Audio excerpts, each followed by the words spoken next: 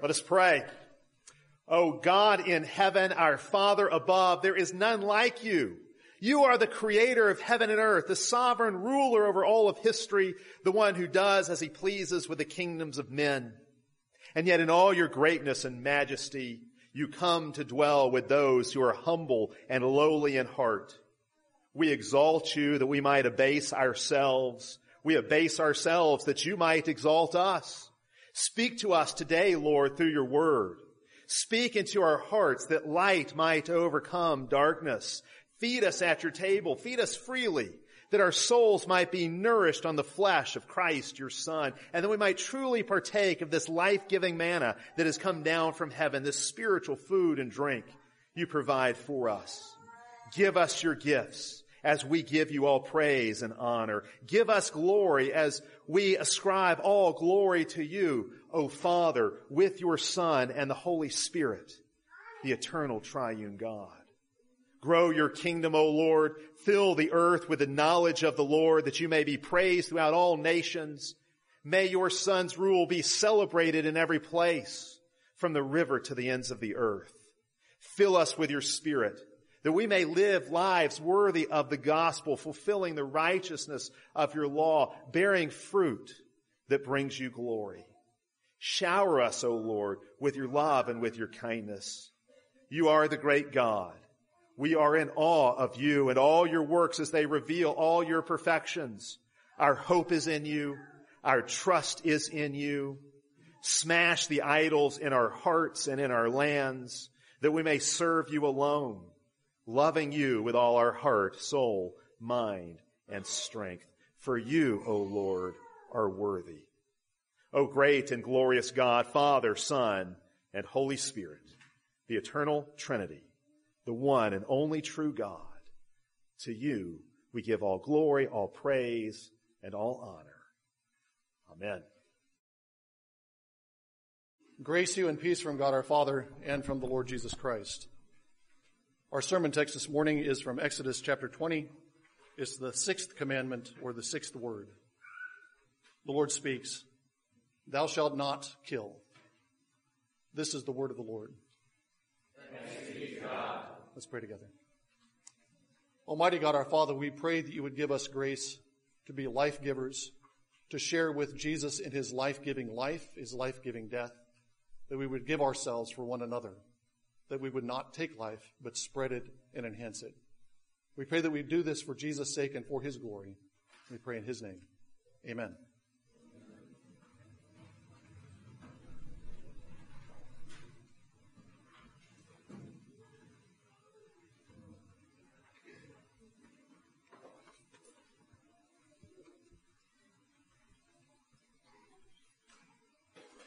Jesus summarizes the law in two commandments. Thou shalt love the Lord your God with all your heart, with all your soul, with all your strength, and with all your mind. And the second commandment, which is like the first, thou shalt love thy neighbor as thyself. Those two commandments from Jesus provide a summary of the 10 words. And they provide a summary of the 10 words in order. The 10 commandments, or the 10 words, are divided up into two groups of 5 commandments. The first 5 commandments are longer than the second 5. Each of the first 5 commandments names Yahweh. Each of the first 5 commandments contains some promise or threat or some justification that explains why the commandment is given. The second 5 commandments are much shorter. They never name the name of God. They never give any explanation. Stylistically, you can see a stark difference between the first 5 and the second 5. And the first 5 have to do with love of God, and the second 5 have to do with love of neighbor. And I think we can go further in seeing a structure in the 10 words. Each set of 5 commandments begins with a commandment that's the heading for that set of 5 commandments. The first commandment is the heading and the theme of the first 5 commandments. The sixth commandment, the first of the second set, is the theme and the heading for the second 5 commandments. All of the first 5 commandments are expounding the first word, thou shalt have no other gods before me. They're about different forms of idolatry. The first word prohibits direct idolatry, worshiping some other god. The second word prohibits liturgical idolatry, worshiping even the true God using images. The third condemns practical idolatry, bearing the Lord's name lightly. The fourth commandment, which is about the Sabbath, requires us to interrupt our lives, interrupt our work, and devote one day in 7 to serving and worshiping God. It's also about idolatry. And as we saw last week, the fifth word, although it's about obedience to human beings, it's about obedience to human beings whom God has set over us as authorities over us. We're told to honor or to glorify our parents as we glorify God. That's also, to disobey parents or disregard parents is also a form of idolatry. Each of the first 5 commandments is expounding some dimension of idolatry, and each of the second 5 commandments is expounding some dimension of murder. We have 5 different forms of murder that are described. The 6th commandment, thou shalt not kill, doesn't contain any explanation. It doesn't tell us why we shouldn't kill. I think that's because the explanation has already been given back in the book of Genesis, when after the flood, Noah is given permission to execute criminals, to execute murderers. And he's given permission because an assault on a person is an assault on the image of God. That's why it's a serious offense to attack another human being. It's because you're not just attacking another creature, you're attacking a creature who is made in the image of God, and it's an indirect attack on God himself. Murder is prohibited because it's an assault on God's image. And all the rest of the commandments, the last 4 commandments, are different forms of assault on the image of God. The 6th word prohibits us from assaulting the image of God directly through physical harm or physical killing. The 7th word prohibits us from assaulting the image of God as it exists in marriage. Marriage is created as a living image of Christ's relationship to his church. That's what it's for. And if we damage that relationship through sexual infidelity, then we're assaulting the image of God as it exists in that relationship. The 8th commandment, thou shalt not steal, is also a kind of murder. If you take what I use to keep myself alive, then you're taking my life. If you assault my things, you're not just assaulting my things, you're assaulting me, because there's a mysterious form of identity between the things that we own and our persons. God has a name, and God's name is to be respected. We're not to bear his name lightly or emptily, says the 3rd word. And the 9th commandment says we should not speak the name of another human being lightly. That too is a kind of murder. Our good name or our reputation is a public expression of our person. If you attack someone's good name and you kill their good name, you're attacking the person. It's a kind of murder. And the 10th word prohibits all the desires that lead to all of these forms of murder. We see our neighbor's things and we want to have them. That's desiring an assault on his things. That's desiring to commit the murder of theft.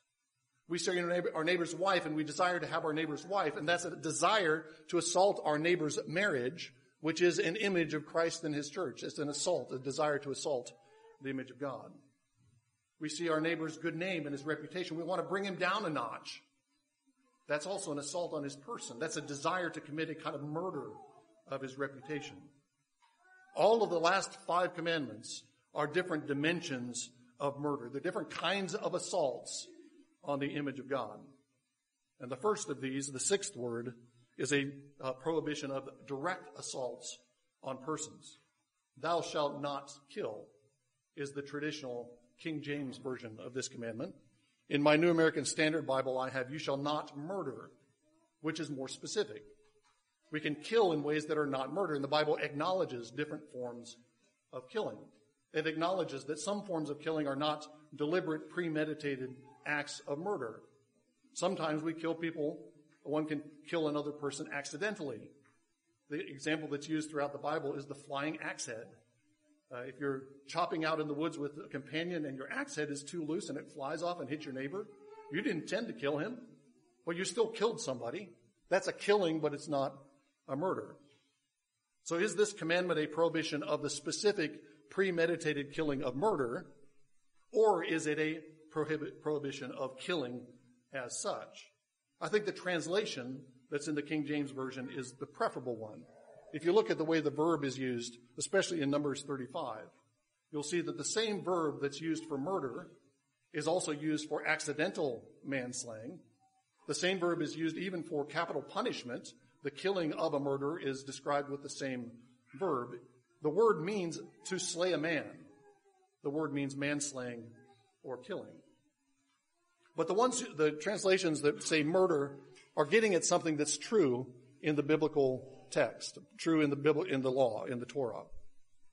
God does not treat all forms of killing the same. If you take "thou shalt not kill" and take that as an absolute statement, then we shouldn't kill animals for food. You need to be careful about stepping on the ants on the sidewalk outside. There's no room for capital punishment. There's no room for war. But the Bible doesn't apply "thou shalt not kill" in that way. The Bible has various exceptions to the rule "thou shalt not kill." The Bible never prohibits killing animals for food, for example. Samson kills a lion that's attacking him. David kills a bear and a lion that's attacking his flock and is never condemned for shedding the blood of an animal. In the law, Israelites were allowed under certain restricted circumstances to protect their own homes with deadly force. If somebody was breaking into your home at night, then you could resist them even to the point of killing them, and you were not committing murder. You're protecting your property and your home and your family against that assault. That's permissible killing. The law permits all kinds of killing by civil authorities. Civil authorities can execute criminals of various kinds, especially murderers. In the law, other kinds of crimes are also capital crimes. Various forms of sexual crime, adultery, homosexuality, various forms of incest are all capital crimes. Blasphemy is a capital crime. Certain forms of Sabbath breaking are capital crimes. Idolatry, public idolatry, is a capital crime. And when the civil authorities kill those who have committed these crimes, they're not doing another murder. That's not prohibited. That's not breaking the sixth word. They're protecting the health of the land and the health of Israel. The sins or the crimes that are capital crimes under the law are the crimes that pollute the land: idolatry, sexual sin, and the shedding of innocent blood. When those things are left unchecked in the holy land that belongs to God, the land gets sick, and eventually the land vomits out its inhabitants. And the civil authorities who are punishing people who commit these crimes are actually protecting the land from defilement. They're cleansing the land by punishing those who shed innocent blood, for example. And they're protecting Israel from being expelled out of the land into exile.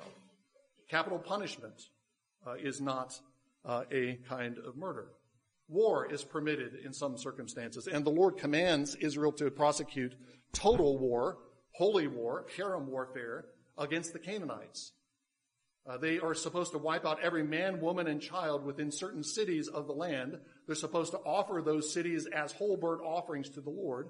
All the plunder goes to the Lord. The Israelites don't take any plunder. It's a kind of total warfare restricted to the conquest. But even in normal circumstances, beyond the conquest, Israel engaged in war. So there are certain ways of killing, certain kinds of killing that the Bible permits. But the Bible never gives just blanket permission to kill.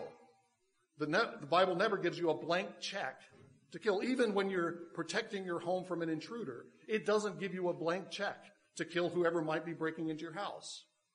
It's only under certain very specific circumstances that you can kill an intruder. When Israel goes to war, they have to follow the Lord's commandments concerning war. If they're making war against the Canaanites in the conquest, then they have to wipe out every man, woman, and child. If they're engaged in another kind of war, then they're not allowed to do certain things in those wars. They have to offer peace first. And they can't make war against the land. They can't destroy fruit trees. And I think that applies also to fruitful or productive human beings. They can't make war on civilians. Once they go to war, they aren't allowed to kill indiscriminately or destroy indiscriminately. Even in the midst of war, they're under the Lord's commandments. And before they go to war, they have to pay an atonement tax. Exodus 30 describes a certain payment that's made before Israel goes to war that covers the bloodshed that they're going to engage in. The Lord doesn't treat even legitimate, just war as just a matter of course, that it's okay in this circumstance to shed blood. Even under those circumstances, God is restricting how we kill. Even when it's authorized by God, commanded by God, authorized by civil authorities, it's not a blank check. The Bible even restricts our killing of animals. Deuteronomy 22 says that if you come across a hen, a bird with a nest, and you want to take something for food, you have a choice to make. You can take the eggs, but if you take the eggs, you have to leave the hen. If you take the hen, you got to leave the eggs. You can't take both. You can't slaughter the hen and take the eggs at the same time. You're restricted on how you can butcher the animals that you eat. I think it's fair to summarize what the Bible says about killing and the various permitted ways of killing in this way.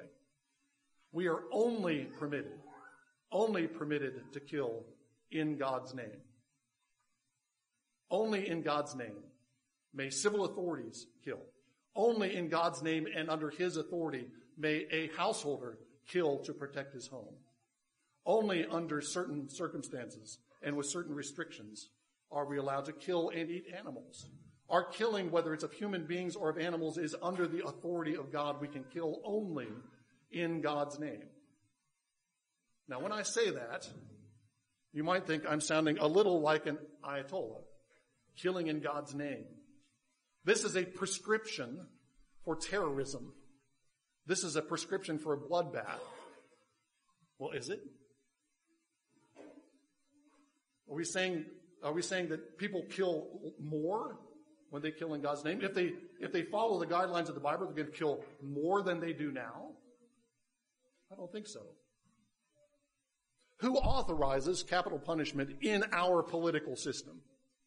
When a judge determines that somebody deserves the death penalty, does he say, I have meditated on the law of God, I have prayed about this before the Creator, who is the Lord of life and death, and I have concluded that this person deserves to die, but I'm doing this under the authority of Almighty God. Have you ever heard that from a judge? Maybe Roy Moore, who continually gets kicked off of the court for saying things like that. Judges can't say that. That's unconstitutional. Our system is set up so that killing is by the authority of the judge and not of God. We think that's normal. The killing in the name of God sounds dangerous. Sounds like terrorism. Killing in the name of the judge is okay.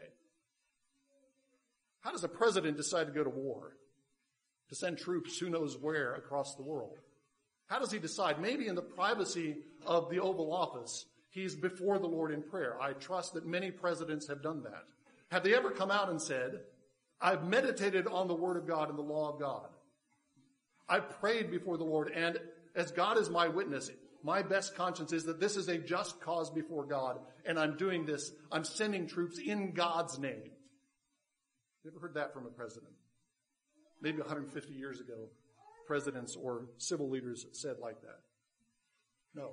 Our soldiers are sent out by a state whose very ideal, whose very principle is to separate violence from the will of God. That's the principle on which our system is founded. And that leads to less bloodshed. That seems normal. But killing in the name of God sounds extreme.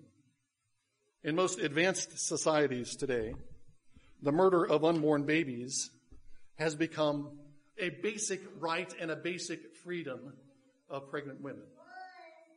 We have given, as a society, we have given permission to kill privately to the person who has the most interest in the outcome of that killing. If that's not a reversion to a barbarous system, I don't know what is. Civilization is founded on the concentration of the power to kill in certain prescribed, constituted controlled ways. But we've given permission to private people to kill the most vulnerable members of our society. And that's normal. But saying we can only kill in the name of God is extreme. There's a connection between the first and the sixth commandment beyond the ones I've mentioned. The first and the sixth commandments are linked because the sixth commandment's basis is that the Lord and the Lord alone is Lord of life and death.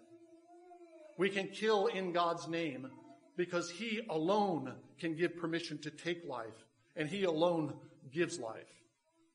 And if we substitute someone else's will, if we say that a judge or a president or a pregnant woman can make her own decision about whether to kill, we've made that judge or that president or that pregnant woman and her boyfriend or whoever else is making the decision. We've given them the lordship over life and death. That too is a form of idolatry. And it is systematic in our political system. This is the principle on which our political system is founded. Perhaps you have some relief that I'm talking about the sixth commandment. Talking about the fifth commandment, parents and children, that hits close to home, but I suppose none of you have ever killed anyone. I think that's probably the case. None of you has committed murder or even manslaughter. Perhaps none of you have, perhaps only a few of you have actually assaulted somebody. Perhaps that's happened. But don't take yourself off the hook too soon. The Ten Commandments, as I've emphasized throughout this series, are a prescription or a description, a character description of Jesus Christ. The Lord addresses His Son Israel, and He implicitly describes the character and the life of His eternal Son, Jesus, who becomes Israel to redeem Israel, who takes on Israel's mission to carry it out faithfully. Jesus is the interpreter and the interpretation of the sixth word. Jesus' teaching tells us what this sixth word is about in its depth. Jesus' example shows us how we're to obey this commandment. In our gospel reading, we read a little bit of the Sermon on the Mount, where Jesus cites this commandment, thou shalt not kill. But He doesn't talk about killing. He talks about anger. He moves from talking about the overt act of killing, which Jesus certainly doesn't approve, to talking about the passions and emotions and drives that lead people to kill. He moves from the overt act to the anger that drives us. And He warns that anger leads to judgment. Say an angry word and you can end up before a court. Continue in your anger and you will end up in hell. That's what Jesus says. Angry people go to hell. And anger can dominate our lives. Anger can be the driving force of our entire existence. We can keep it suppressed. We can keep it from bubbling out too much, but then some little incident happens, something frustrates us, and it bursts out against a husband or a wife, against our kids, against somebody who cuts us off in traffic. We have a little glimpse of what's really going on inside. We realize that our life is dominated by anger. We cover it up. We excuse it. We put a veneer of virtue on it. Oh, I'm just plain spoken. Well, maybe. But maybe you've just turned your tongue into a weapon of murder. Maybe you turn your tongue into an instrument to kill people's reputation and to cut them down. I'm ambitious. Maybe. But maybe your anger is driving you just to suppress and destroy the people you're competing with. Your anger can become disguised as humility. It can be turned inward. We think we're being humble, but what we're actually doing is just hating ourselves. And our anger is directed at ourselves. And we cover it over with a show of humility. That's what Jesus does in that passage. Take a moment this afternoon and look at it. Jesus never says, do not be angry. Jesus does not prohibit anger. That would be contradictory or hypocritical. Jesus becomes angry. Jesus is the Son of God who is a God of wrath. Jesus does not prohibit anger, and the Bible doesn't prohibit anger. What Jesus tells us to do, he tells us how to act in order to diffuse anger and to overcome evil with good. What Jesus demands is a righteousness that surpasses the righteousness of the scribes and Pharisees. The scribes and Pharisees could avoid killing, and they approved of the commandment. Yeah, you shouldn't kill people. That's not enough for the disciples of Jesus. Jesus commands us to engage in practices that don't just avoid evil, but actually overcome evil for the sake of righteousness, for the sake of good. So if you know your brother's got something against you, you know he's angry with you, you're not angry with him. How do you keep that anger from escalating into something that looks like murder? Leave your gift at the altar. Go be reconciled. That's Jesus' command. Jesus doesn't say don't be angry. He says be reconciled. Somebody slaps you on the cheek. They probably deserve a slap back. Yeah. You're angry at them. It's outrageous that somebody would slap you on the cheek. They deserve something back. Jesus says, turn the cheek.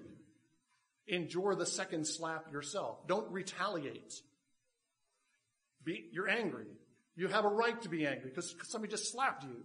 That should make you angry.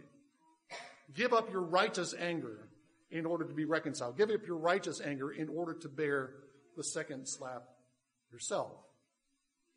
Your brother's demands may be unreasonable. The slapper who slaps you on the cheek is definitely being unreasonable. You have a right to be angry. You have a right to compensation. You have a right to get things settled in court or whatever. Give it up, Jesus says. Be reconciled. Seek peace and overcome evil with good. Jesus keeps the sixth commandment in exactly that way. Jesus' life and death is a lifelong illustration of the sixth word, a lifelong incarnation of thou shalt not kill. Jesus never assaults the image of God. He restores the image of God. Jesus doesn't wound. Jesus heals. Jesus doesn't take life. He gives life. He doesn't oppress. He liberates. Jesus speaks harsh words, but his words are never intended to destroy, except to destroy sin and to destroy sinners so they can be raised up to new life. Jesus uses his words as a sword to protect the weak and to call the sinners, the unrighteous, to repentance. If anyone has a right to defend himself and capacity to defend himself, Jesus is it. He's got legions of angels he can call on, who can intervene and save him from the soldiers and from Pilate and from the Jewish mob. He gives it all up. He doesn't defend himself. He suffers in silent patience. He dies instead of taking life. And so he gives life through that death. If we look at the sixth word in that fuller gospel context, we can see that the sixth word is a call to follow Jesus in his suffering obedience to the Father, in his suffering, life-giving obedience to the Father. The sixth word is a call to be a martyr, to be a witness, to suffer wrong with patience, to wait for God to judge, to overcome evil with good, and in union with Jesus and by his Spirit, to become agents of life rather than death. In the name of the Father, and of the Son, and of the Holy Spirit. Amen. Let's pray together. Almighty God, our Father, we thank you for the Lord Jesus Christ. We thank you for his teaching. We thank you for his example. And we pray that you would give us by your Spirit a righteousness that surpasses that of the scribes and Pharisees. That we would be agents of your life in a dying world. We would be agents of reconciliation. And that we would overcome evil with good. We pray that we would do this for the sake of Jesus Christ, to exalt his name, so that his name would be proclaimed and glorified throughout the world. In Jesus' name, amen.